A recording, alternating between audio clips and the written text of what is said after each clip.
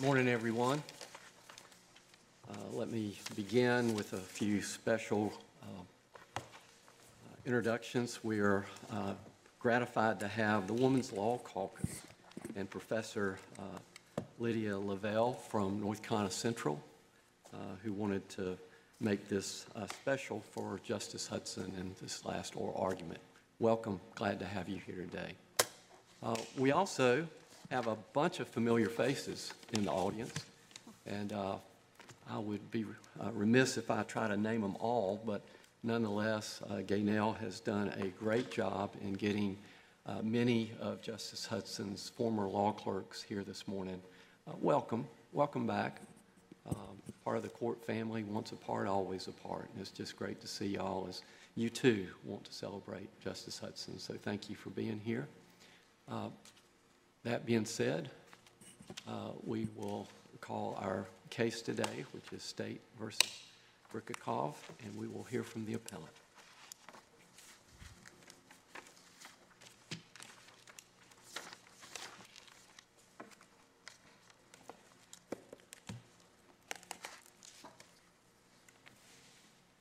Good morning, Mr. Chief Justice and Associate Justices of the Supreme Court.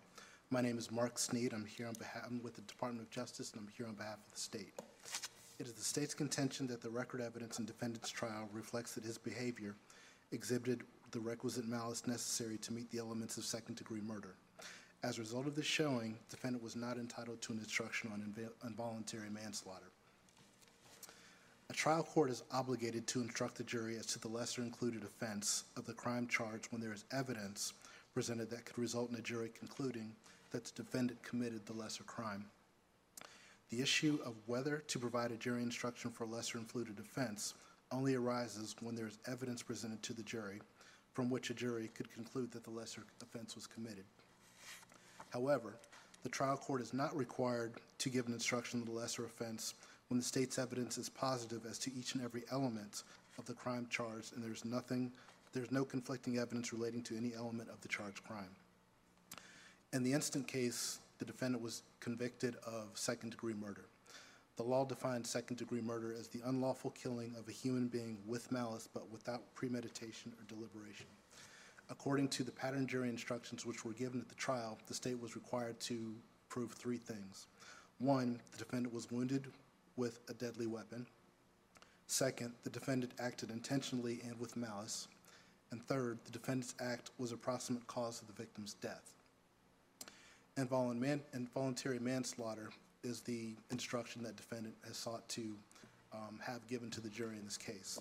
Involuntary manslaughter is defined as the unlawful killing of another human being without malice, without premeditation and deliberation, without intention to kill or inflict serious or bodily injury. The basic distinction between second-degree murder and involuntary manslaughter is the presence of malice. Under the law, there are three theories on which malice might be established. First, there's express hatred, ill will, or spite. Second, there's the commission of inherently dangerous acts in such a reckless and wanton manner as to manifest in a mind utterly without regard for human life and social duty and deliberately bent on mischief. Third, there's a condition of the mind which prompts a person to take the life of another intentionally without just cause, excuse, or justification. In looking at malice, a rebuttable presumption of malice arises when there is an intentional use of deadly weapon proximately causing death. How should we look at, I'm sorry, you know I'm yielding to you today of all days. Thank you. The Court of Appeals obviously disagreed, since you're standing here as appellant, and thought that there was a question as to the proof of certain aspects of malice. What part of that do you think the Court of Appeals was wrong about? So, Your Honor, I believe that the Court of Appeals primarily based their finding of malice in the DiBiase case. I believe that the Court of Appeals misread the DiBiase case because the facts of DiBiase and the facts of this case are vastly different. In the DiBiase case, basically what you had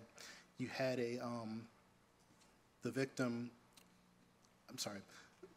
one of the parties went to talk to, I believe it's the defendant went to talk to the victim's girlfriend at kind of a bonfire party.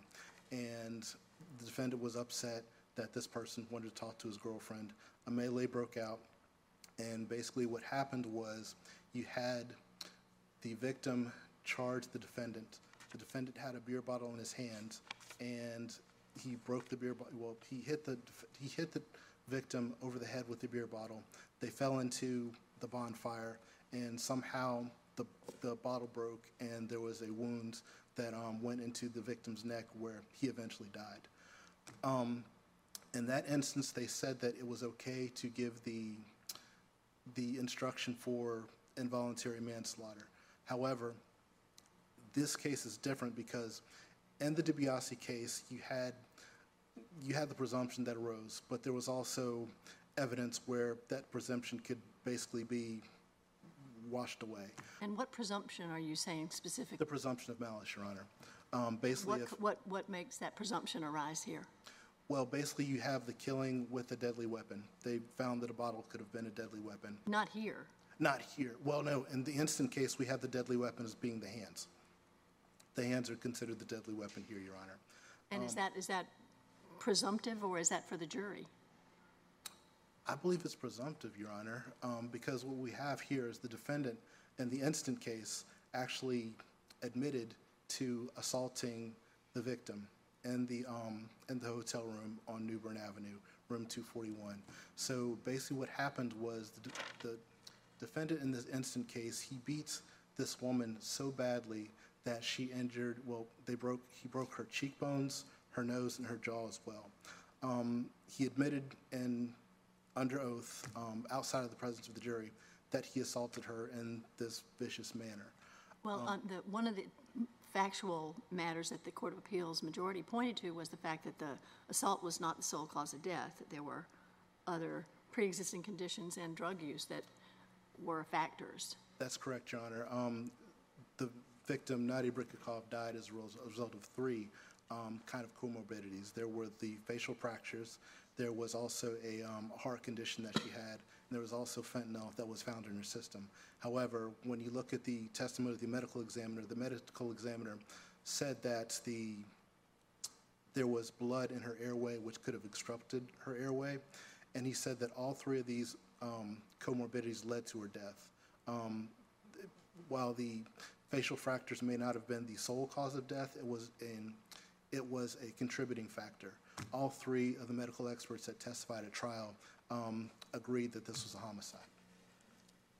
Well, is the proximate cause issue part of the malice element?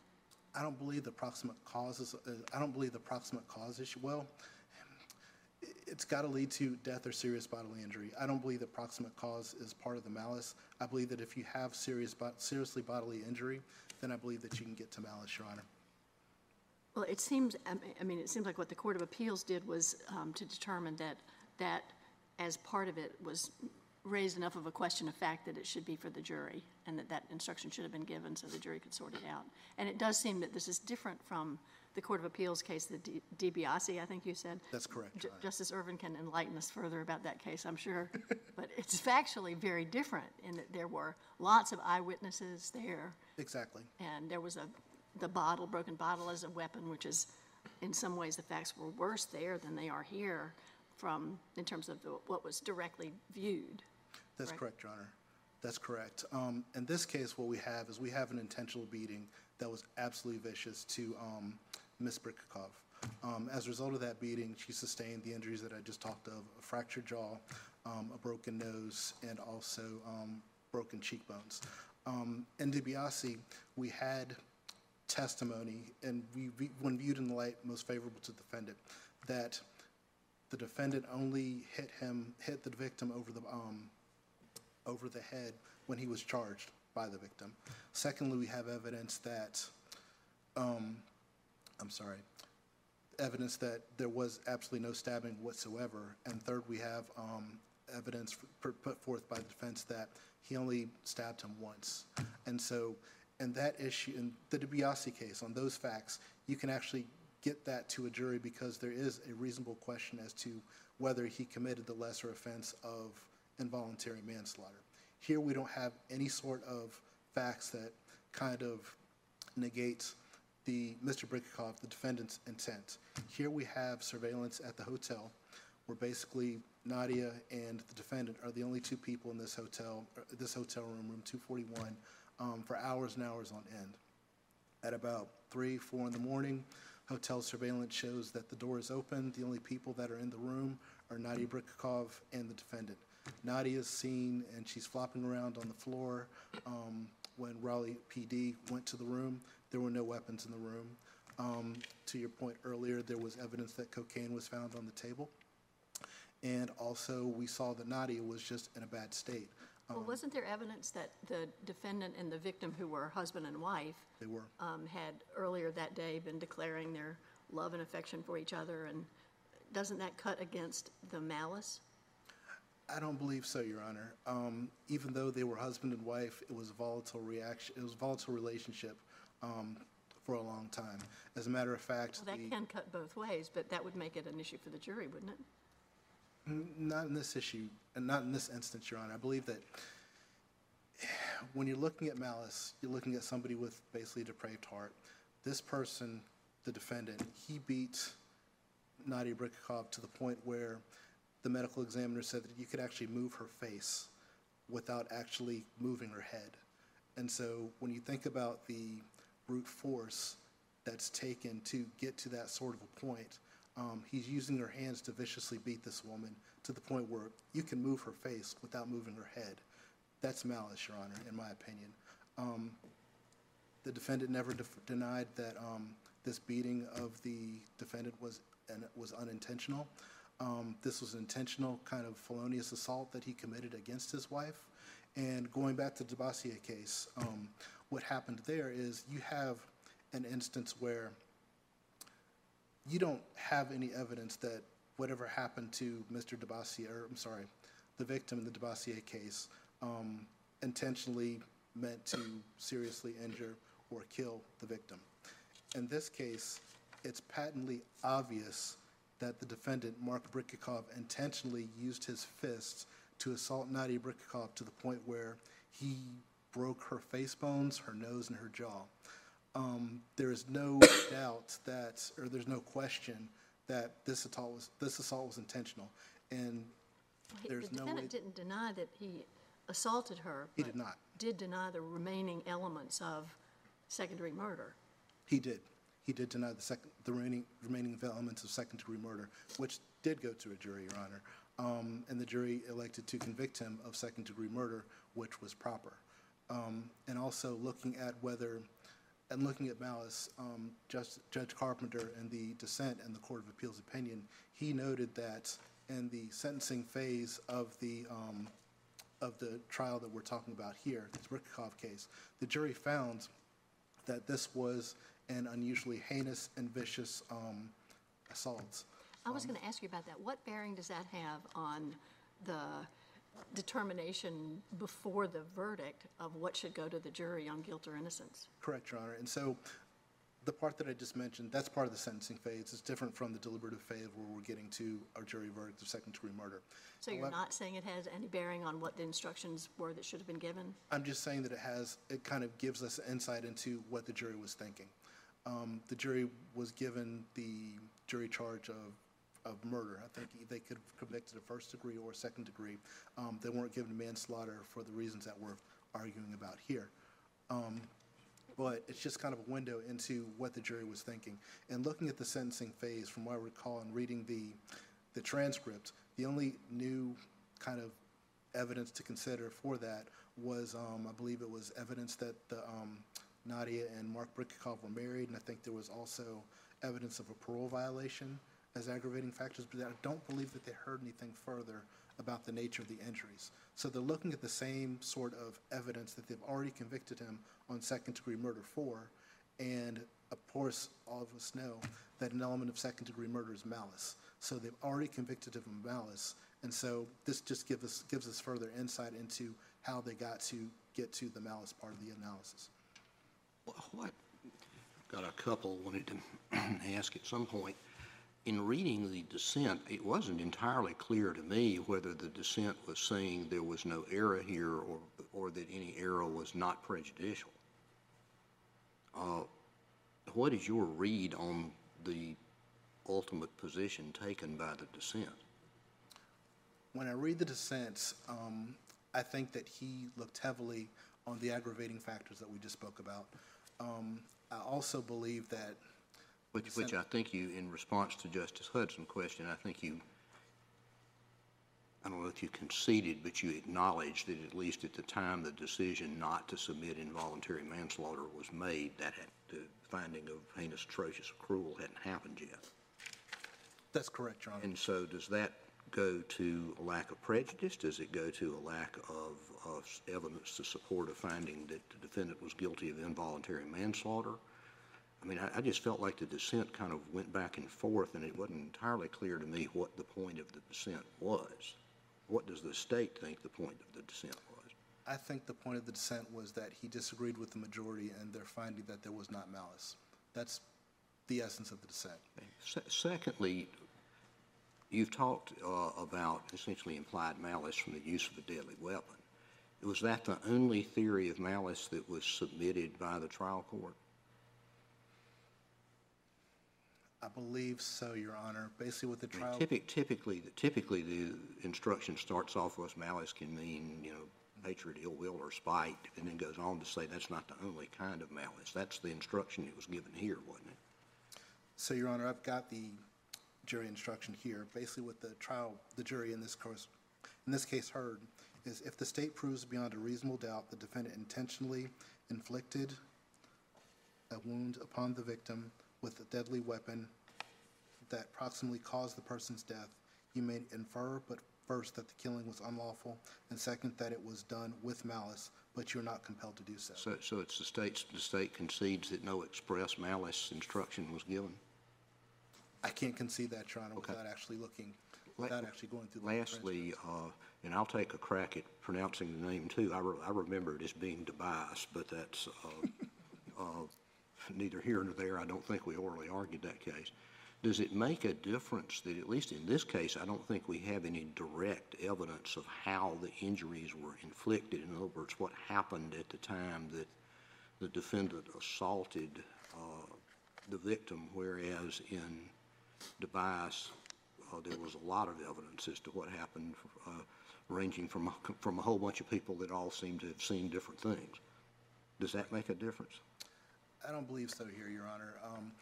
In this case, it's strong circumstantial evidence that Mark Brichikov committed the assault.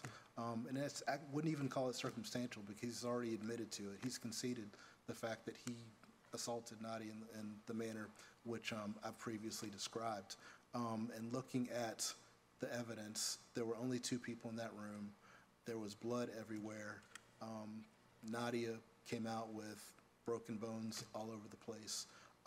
And we see that Mark Brichikov left.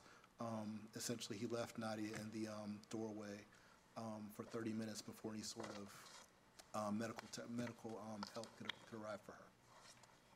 I'd like to follow up on the first question that Justice Ervin asked you about the dissent in this case, because I'm correct, you filed your notice of appeal based on the dissent and did not file an additional petition for discretionary review in this case, right? That's correct, Your Honor. And at the beginning of the dissent, Judge Carpenter says, based upon the jury finding beyond a reasonable doubt that this offense was especially heinous, atrocious, or cruel as an aggravating factor, it appears clear the verdict would not have been different had the trial judge given the lesser included involuntary manslaughter instruction. So there he's talking about prejudice, that the verdict would not have been different. And at the very conclusion of his dissent, he says, I would find no error in the trial court's decision to decline to deliver an instruction to the jury on involuntary manslaughter because the jury's verdict would not have been different had the instruction been given, therefore I dissent. Isn't that also, isn't this dissent based on his conclusion that there would not be prejudice? That's correct, Your Honor. So why isn't that the only issue that's before us today?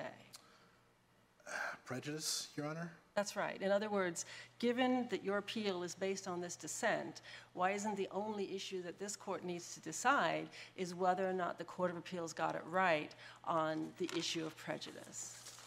So I believe that if we're talking about the issue of prejudice, that goes back to the issue that's before you today as to whether malice was actually present with the evidence that was put forth. If this court were to find that there was malice, he would have been convicted on the greater charge of second-degree murder, hence no prejudice. So I believe that the issues are stated differently, but they're the same. My understanding is that the prejudice analysis is whether or not the jury's verdict would have been different. That's correct. So on the issue, and in evaluating that, aren't we to look at the evidence, all of the evidence, the evidence in the light most favorable to the defendant? Yes, Your Honor. And you haven't discussed the evidence from the medical examiner or the pathologist that the defendant put on the stand, who said that the injuries from the beating would not have caused the death. That's true, Your Honor, but in talking and going through the evidence that the defendant put up, even if we do look at it in the light most favorable to the defendant, each of his experts still said that Nadia Brichikov died as a result of homicide. So this beating was a contributing factor that proximately caused her death. Right, but isn't it relevant to the question of whether or not this should be second-degree murder or involuntary manslaughter, whether or not the defendant would have known that, similar to DiBiase, or however it's pronounced, whether the defendant would have known that his beating, as brutal and heinous as the jury ultimately found it was, whether or not that would have interacted with her drug use and her heart condition to cause her death. Isn't that the theory here, that he didn't know that he couldn't have intentionally, maliciously sought to kill her because he wouldn't necessarily have known that? Just as in DiBiase, the defendant wouldn't have known that the bottle was going to break. He didn't know, but he didn't know that he was going to kill her. However, given the nature of the beating, he did know that he was going to cause serious bodily injury. Given that the vicious nature of this assault, it's foreseeable that she would incur serious bodily injury. And also, in looking at second-degree murder, as far as looking at the pattern jury instructions, all the state is required to prove he wounded the victim with a deadly weapon. He's got that because he beat her with his hands, and we fractured her jaw, her cheekbones, and also her nose. Defendant acted intentionally and with malice. So the issue that we're talking about is malice. That's what this whole thing is about. Defendant's act was a proximate cause of the victim's death. We know that this is a proximate cause of the victim's death because all three medical experts have said that the facial fracture, they've all deemed her death a homicide. But again, going back to the question of prejudice, because here what we're discussing is if the jury had gotten the instruction, so we're assuming that it was error not to give the instruction on involuntary manslaughter, and under the prejudice analysis, we're asking whether the failure to give that instruction would have prejudiced the defendant. And as I understand his argument, the jury, knowing that he admitted in closing, his counsel admitted on his behalf that he committed the assault, and the only issue they had to decide was what level of culpability existed in these circumstances. And given that the jury could have believed his medical evidence, isn't it at least possible that the jury would have found him guilty of involuntary manslaughter instead of second-degree murder? I don't believe so, because even his evidence said this is homicide. Either way you look at it. But involuntary manslaughter is also homicide. It is a homicide, Yeah. but we're looking at malice. And so the whole thing that we're looking at here is whether the state presented proper evidence of malice. And looking at your prejudice analysis, if the jury had gotten the involuntary manslaughter instruction, I would still argue that they would have declined to convict him on involuntary manslaughter, and they still would have risen to the point of second-degree murder, which is where he is. And if we're looking at prejudice argument, given the vicious nature of this beating, there's malice right there. Looking at the second... Well, you're saying that as if that's required to be found by the jury, but the instructions that you were reading a few minutes ago indicated that the judge instructed the jury that they're not compelled to find malice. Correct. But, and the defendant was saying, well, if they cannot find malice, they can find there was no malice, then an option would have been manslaughter, instead of being instructed that the only option, if they did not find malice, was to find the defendant not guilty. That's true. So basically, here we had either you convict him of murder, or the jury could have acquitted him entirely. So how do we know what the jury would have done if they had had another alternative, short of not guilty? Obviously, this was a terrible situation, and this woman was badly beaten and ended up being deceased, having no other option other than second-degree murder or not guilty. Having tried cases, you know that very often, if there's no option other than not guilty, you're going to get whatever the options that are guilty are. So how do we know what the jury would have done? So in order to convict plaintiff of second-degree murder, beyond a reasonable doubt, the jury would have had to find malice. If the jury was not able to find malice beyond a reasonable doubt, then they shouldn't have convicted him of second-degree murder. Because the jury was able to find beyond a reasonable doubt that there was malice that rose to the level of second-degree murder, the defendant was convicted. Again, I know that this wasn't part of the deliberative process, but when we're looking at the aggravating factors, they found that this was a heinous, vicious crime, or beating, and that was an aggravating factor. Given that that was kind of the mindset of the jury, I find it extremely hard to believe that even if given the involuntary manslaughter instruction, that they would have chosen that instead of the second-degree murder. Well, isn't the determination of whether you get an instruction on the lesser included depending on whether there's an issue for the jury to decide about one of the elements, particularly the element that distinguishes second-degree murder from the lesser included? Well, the trial court is only required to give the lesser included jury instruction if the state has not met each and every element of the greater offense. What I'm arguing here today is that the state did in fact meet each and every element of second-degree murder. Well, if Justice Earls is correct, and the only issue really is whether there's prejudice from the failure to give the instruction on manslaughter, which appears to be the only issue identified by the dissent, what determines whether we can decide as a matter of law whether there was prejudice or not? Whether there was prejudice? It's basically, again, looking at the quality of the evidence that was presented. If, in fact, the state has met each and every element of second-degree murder, then there's not going to be any prejudice. Basically, I believe it's State versus Arnold says that if the state meets each and every element of the greater charged offense, then there cannot be any prejudice to the defendant because he would have been convicted of the greater offense anyway. Counsel, you're well within your rebuttal time. Thank you, Your Honor. At this point, I would like to, unless you have any other questions, I'd like to reserve the rest of my time for rebuttal. Thank you.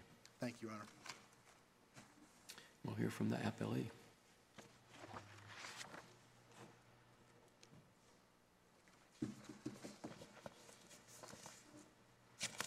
May it please the court, I'm Gordon Weidenhouse representing Mark Brichikov in this case. I think it's clear that a criminal defendant is fundamentally entitled to have the jury consider any lesser included offense that is supported by the evidence.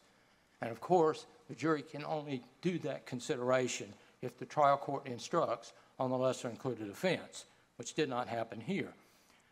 The Court of Appeals majority was absolutely correct that the evidence of malice was not conclusive, and therefore the jury should have been able to consider involuntary manslaughter. When the evidence in this case is viewed in the light most favorable to Mr. Brichikov. To make sure I'm following you, Mr. Weidenhouse, is it your argument then that in any event in which the state proceeds upon an implied malice theory and there's an issue as to whether the alleged deadly weapon is a deadly weapon or not, on a factual basis, that involuntary has to be submitted? Not necessarily, only when, When would it be and not be then? well, in all honesty, I'm not And I sure there would understand be you many can't hypothesize situations where everything. it wouldn't be, but where the evidence of malice is not conclusive. And the use of a deadly weapon allows the jury to infer malice, but it does not compel a finding of malice. In fact, to call the use of a deadly weapon creating a presumption of malice is absolutely wrong. The U.S. Supreme Court made it clear 30 years ago or 40 years ago that you can't have a presumption with respect to an element of the crime, particularly one where there's a deadly weapon used and you presume malice. So even where there's a deadly weapon used, it would be an open question about malice. And there would need to be something else besides the use of a deadly weapon to indicate that there was malice.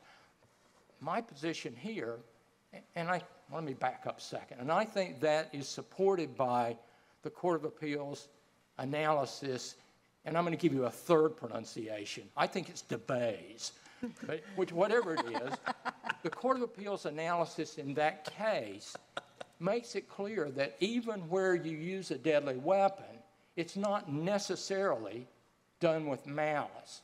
And that's why, in this case, it's important to keep in mind the testimony of the various medical examiners, because they say, and I think they're all in agreement with this, that the physical injuries from the beating were not the sole direct cause of death.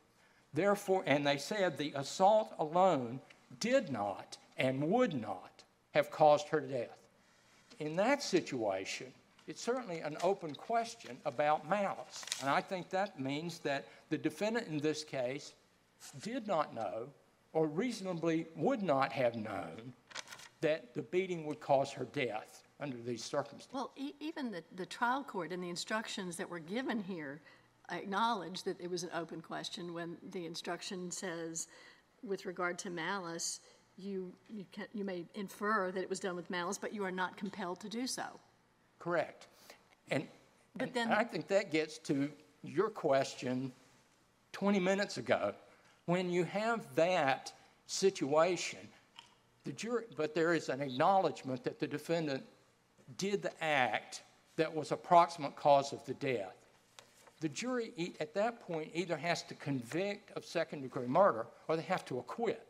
And where a defendant, especially through his counsel, admits committing the act, it's very difficult to imagine that a jury would outright acquit. They would tend to, I think in my experience of reading trial cases, they tend to move to whatever the lesser guilty verdict is, not an outright acquittal. Well, what's the authority on that? Because if we are operating on the view that the only real issue presented by the dissent is whether there was a likely different outcome in the absence of the instruction, what would tend to indicate that there could have been a different outcome or that there was prejudice from the absence of the instruction? If they had given, I'm not sure I'm following the question. If the trial court had given the instruction on involuntary manslaughter, what do you point to say that there's a reasonable possibility that the verdict would have been different? But I think the burden would be on the state to show beyond a reasonable doubt the verdict wouldn't have been different. That's important here, that we take the evidence in the light most favorable to the defendant, and if we agree that there was error in failing to submit involuntary manslaughter, then for this court to affirm or reverse the Court of Appeals, for this court to reverse the Court of Appeals and say this trial was okay, the court would have to be convinced beyond a reasonable doubt that a jury might not have convicted of involuntary manslaughter. And I think under these circumstances, where these two people somehow got reconnected when Nadia had been shortly released from the hospital from having overdosed, and they spend the better part of 16 hours texting back and forth. Most of the texts seem to be positive. I love you, I miss you, if you still love me, I want to get together, I'd really like to see you. That seems to be going back and forth from both people. The defendant, in fact, told her, don't go to the Knight's Inn. That's a bad place. You know, you just got out of the hospital from overdosing. There are lots of drugs at the Knight's Inn. Don't go there. That's a very positive, I hesitate in this case to use the word loving, but it's a very affectionate kind of concern that he was expressing for her. That goes on back and forth all day. And then he gets to the Knight's Inn, where she tells him she's gone, and tells him what room she's in. She tells him what room she's in. He goes to the room, knocks on the door, he lets her in. We know that from the surveillance video. And then I think there are 3 instances over the next 3 or 4 hours where he leaves the room, she's fine, he probably goes and gets some drugs or some alcohol, comes back to the room, knocks on the door, she lets him back in. So we know that there is back and forth, he leaves and he comes back, and she lets him in every time. So it certainly doesn't look like there's spite or ill will going on at that point. Well, let me ask you about the dissent, and the state's position is that the jury's finding of the aggravating factor of heinous, atrocious, and cruel indicates that there's no possibility that the jury would have come back with any lesser verdict. Well, I disagree with that, and I think then I would preface my answer by saying the court would need to be convinced beyond a reasonable doubt that the jury wouldn't have, that's finding of heinous, atrocious, and cruel shows that they absolutely would have found malice. But I think you can easily, let me back up another second. If you look at the jury instructions at the sentencing in this case, the court doesn't define heinous, atrocious, and cruel. It just says if you find that this was especially heinous, atrocious, and cruel, that's an aggravating factor. No definition of what's heinous, no definition of what's atrocious, no definition of what's cruel.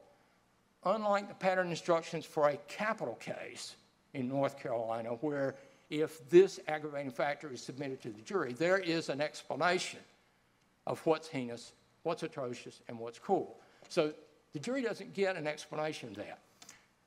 Perhaps on these facts, where they see the video of the last time Mr. Brichikov leaves the room, he leaves the room and they see in the video his wife is flailing about on the floor. They know from the testimony in the case that he knows you can give someone, I think it's Naran or something like that. You can give someone that to help them recover from an overdose. Because he asked her, when she calls him or texts him and says, I've just gotten out of the hospital, I overdosed, he asked, did they give you that? So he knows that's a remedy for an overdose, and he knows there's that chemical is in the motel room, and yet he walks away. I think a jury could find that conduct especially atrocious. If I read the Court of Appeals opinion correctly, it appears that both a negligent omission and a affirmative culpable negligence argument was made on your client's behalf before the Court of Appeals. I think what you just gave me was the negative omission argument. My recollection also is that the Court of Appeals didn't reach that argument. Is that correct? But that was an argument about using negligent omission as a basis to instruct on involuntary manslaughter. Okay. And the Court of Appeals said that wasn't preserved. I think that's wrong, but I didn't bring that issue up. But my point is that evidence in the case, that walking away, that omission, could have been something that a juror could find to be atrocious conduct, heinous conduct. You walk away from your spouse, don't provide medical aid that you know would have helped. I mean, he knew she was doing... What bearing does that have on whether the jury would have come out differently on the verdict, on the guilt or innocence, if they'd gotten the instruction on manslaughter? Okay. Because I'm saying that they could have found atrocious conduct by his leaving the motel room and not rendering aid. That wasn't something that would have been submitted or considered on the basis of malice necessarily. And so my point is, I disagree with the dissent that the jury's finding of heinous, atrocious, and cruel makes it clear beyond a reasonable doubt that the jury wouldn't have convicted of involuntary manslaughter if they'd been given that option. So is another way of saying what you're saying, that the jury, that as a legal matter on these facts, a jury could have found him guilty of involuntary manslaughter and still found an aggravating sentencing factor of heinous, atrocious, and cruel? Of course. I mean, they could have convicted of involuntary manslaughter and found it was an especially heinous, atrocious, and cruel involuntary manslaughter. Absolutely. Let me ask you the same question I asked Mr. Sneed. What do you take the ultimate point of the dissent to be? Is it a no prejudice dissent? Is it a no error dissent? What's your interpretation of it? I don't know.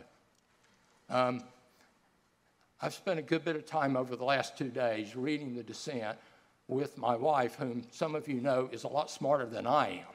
And we can't figure out whether the dissent's talking about error or prejudice or a little bit of both. And so I don't know. I mean, when I heard some of the questions of Mr. Sneed and heard somebody, refer to the first part of the dissent and then the last part of the dissent, it strikes me the dissent's talking about prejudice. But there are other places in it where it sounds like he's disagreeing with the majority's conclusion that it was error to start with. So I'm probably not being very helpful, but I'm not exactly sure what the dissent's point was. Did the trial court's instruction to the jury with respect to second-degree murder contain the usual language about malice can be, hatred, ill will, spite, etc.? Yes, it did include hatred, ill will, spite. Now that's I've always interpreted that as an express malice instruction. Do you disagree with that interpretation? Well, I don't know. I've never thought about it in terms of whether it's express malice. It's usually written as, malice can be hatred, ill will, or express, to be sure. Then it goes on to give the implied, and I agree with you that it's incorrect to call it a presumption, but the permissive inference instruction arising from a use of a deadly weapon. I guess if I'm still following the question, I mean, they gave the hatred, ill will, or spite instruction, and I guess that would be express malice. But other than the beating, there's no evidence of hatred, ill will, or spite between Mark Brichikov and Natty Brichikov in this case. Can you infer hatred, ill will, or spite from the degree of the injuries that were inflicted and the extent of the assault?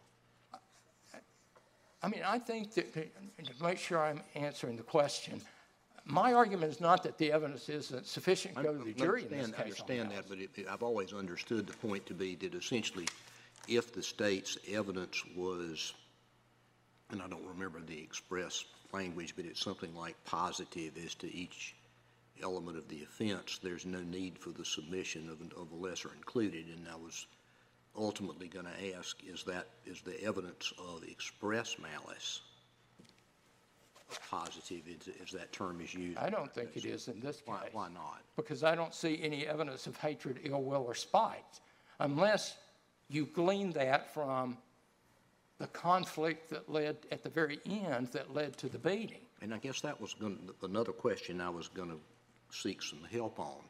In determining whether there is malice, do you focus on what happened at the time of the infliction of the harm or some other time?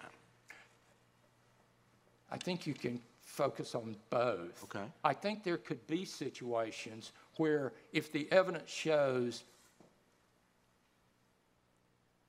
that two people were complaining about each other to other people, if there was testimony from somebody that says, I talked to Nadia that afternoon, and she had said that she had invited Mark to the hotel room, but she's really upset about it. She's mad about what he's doing. Or if there was some evidence from Mark Brichikov having told his employer, who took him to the Night's Inn, You know, I'm really irritated that she's been basically living with some other man, which she was. She was basically living with Clay Trott. And if there was some specific evidence, specific testimony that there was some expression of hatred, ill will, or spite, that would be a different situation. Again, what we know about this case is we have a pretty good record of the 16 hours before the incident with text messages going back and forth. And again, this is not what I would call a normal husband-wife relationship, at least not in my experience, thankfully. But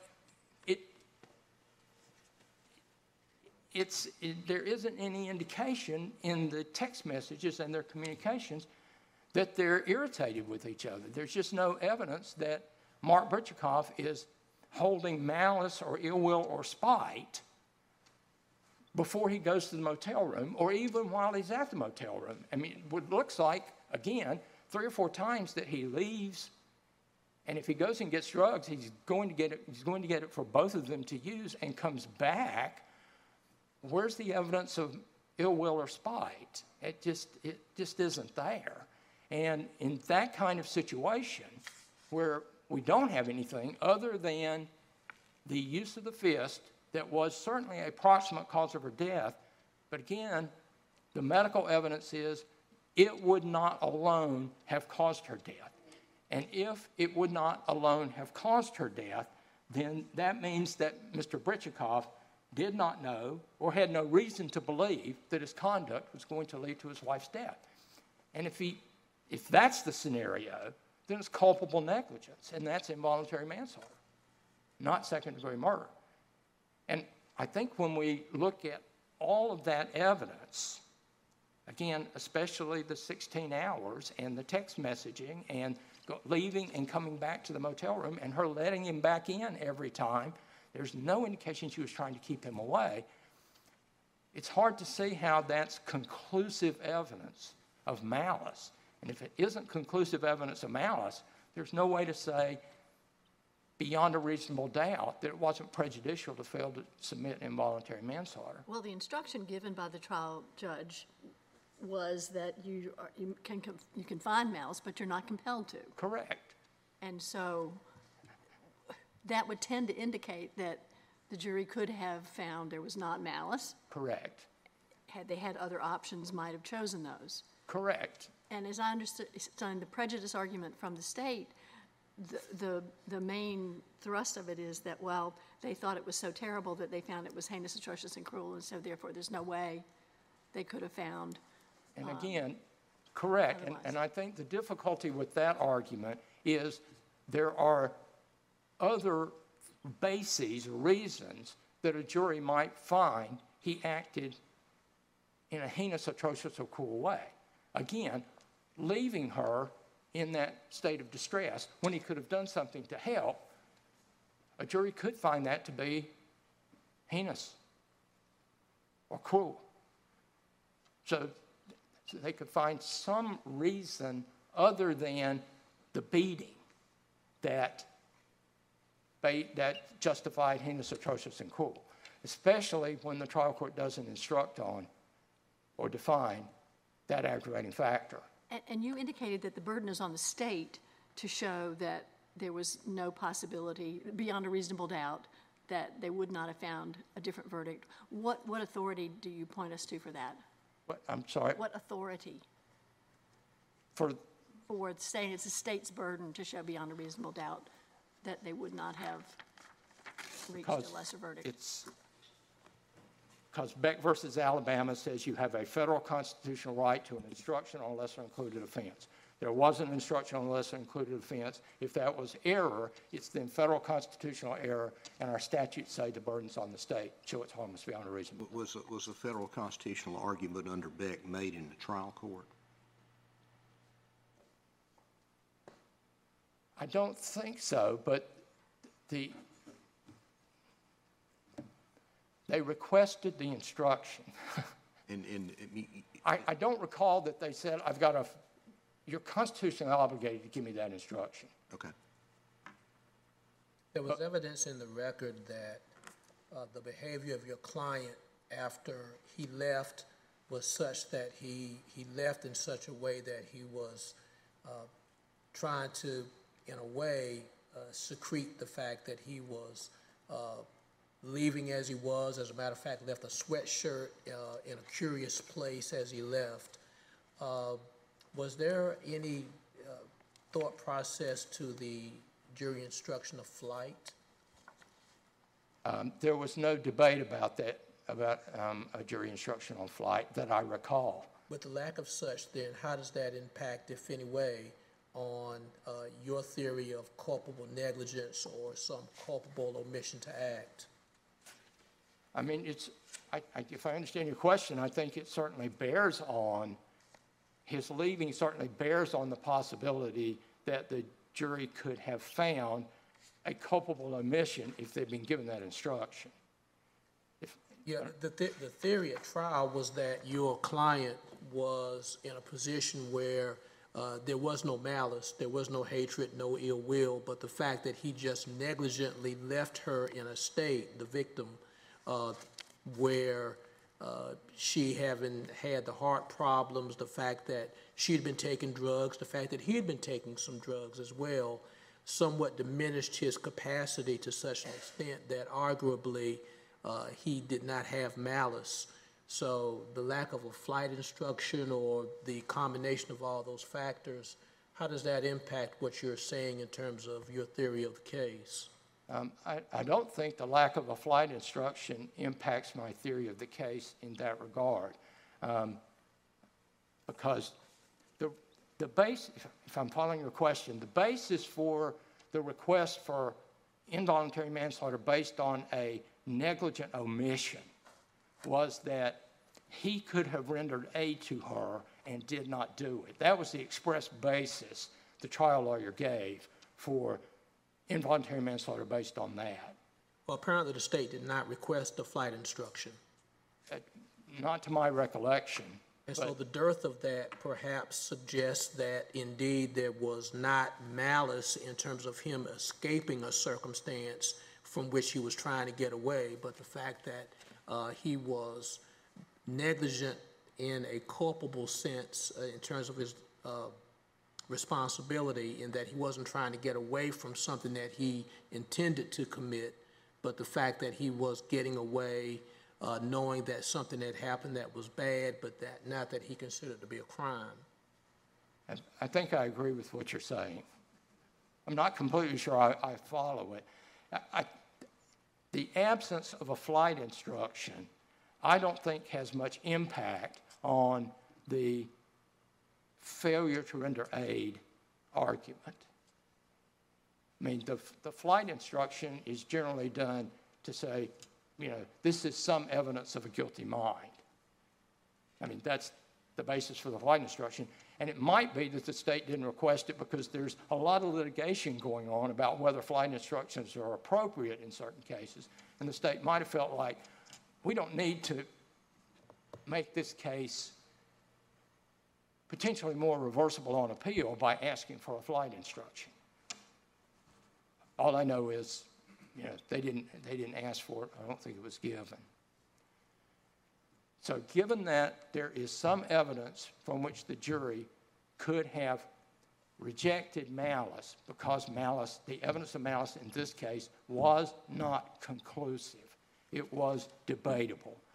The trial court should have given involuntary manslaughter upon the request, and I don't think this court can determine that that error is harmless beyond a reasonable doubt.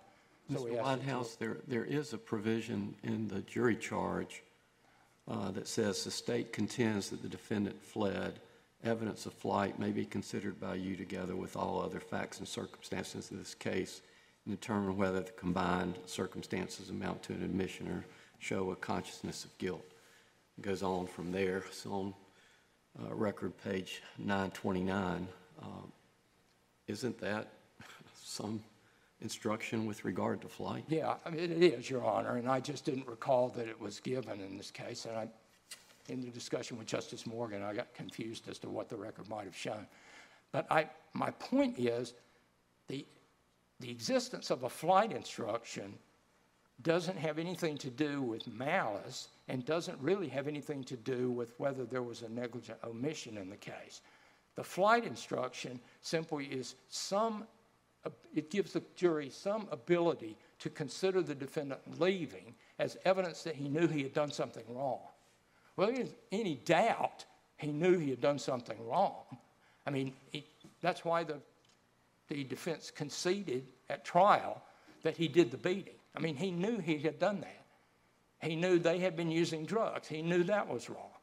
And so there'd be some guilty knowledge, and I don't think there's any debate about that in the case. But I don't think that guilty knowledge shows that that there's compelling evidence of malice in the case. So for those reasons, we would ask the court to affirm the Court of Appeal. Thank you, counsel. Rebuttal.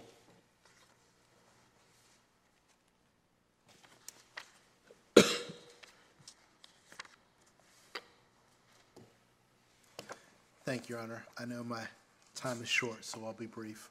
I just want to point you guys to the cases that DeBias cites toward the end of the opinion.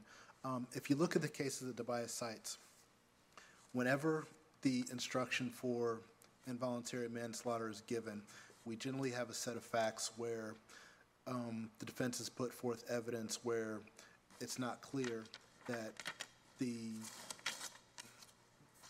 defendant's acts were intentional.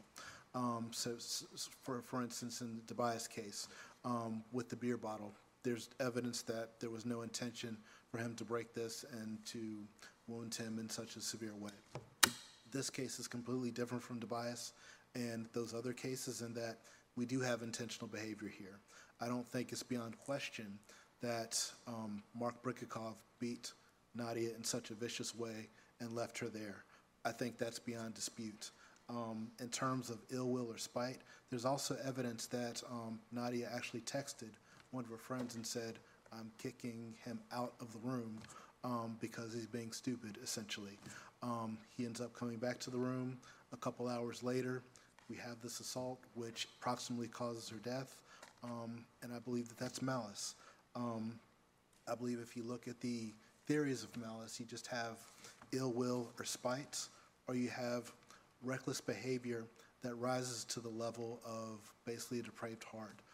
Somebody who has no sense of social duty and who does this to somebody for reasons we don't understand. So I believe that you can get to malice in that part too. And I believe my colleague said at one point, other than the beating, there's no other evidence of malice. Do we need anything other than this beating that left her with a broken nose, a broken jaw, and also broken cheekbones to show malice? I don't believe so. In conclusion, I believe that the state has met every single burden or every single element of second-degree murder, and for those reasons, there would be no reason to include a instruction for involuntary manslaughter. That is my presentation, unless you guys have any other questions for me. Thank you, counsel. Thank you, Your Honor. Both counsel. Before we adjourn, I'll take this moment to again thank the folks from North Carolina Central, Justice Hudson's former law clerks. Justice Hudson has faithfully served the state both at the Court of Appeals and now 16 years on our Supreme Court. For that, we are very grateful for her faithful service, and I do think it appropriate that we show our appreciation to her.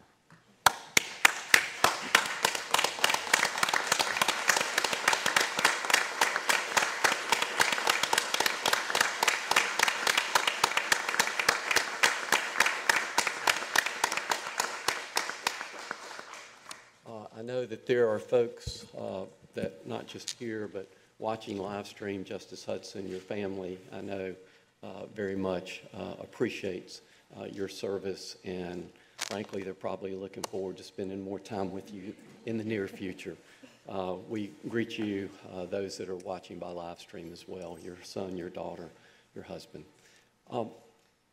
We're going to adjourn court, but after we do so, I would invite the law clerks and the folks from North Carolina Central to stay and take an opportunity to maybe have a photo made with Justice Hudson. I know that would be special to her, certainly special to the court. So, Mr. Clerk.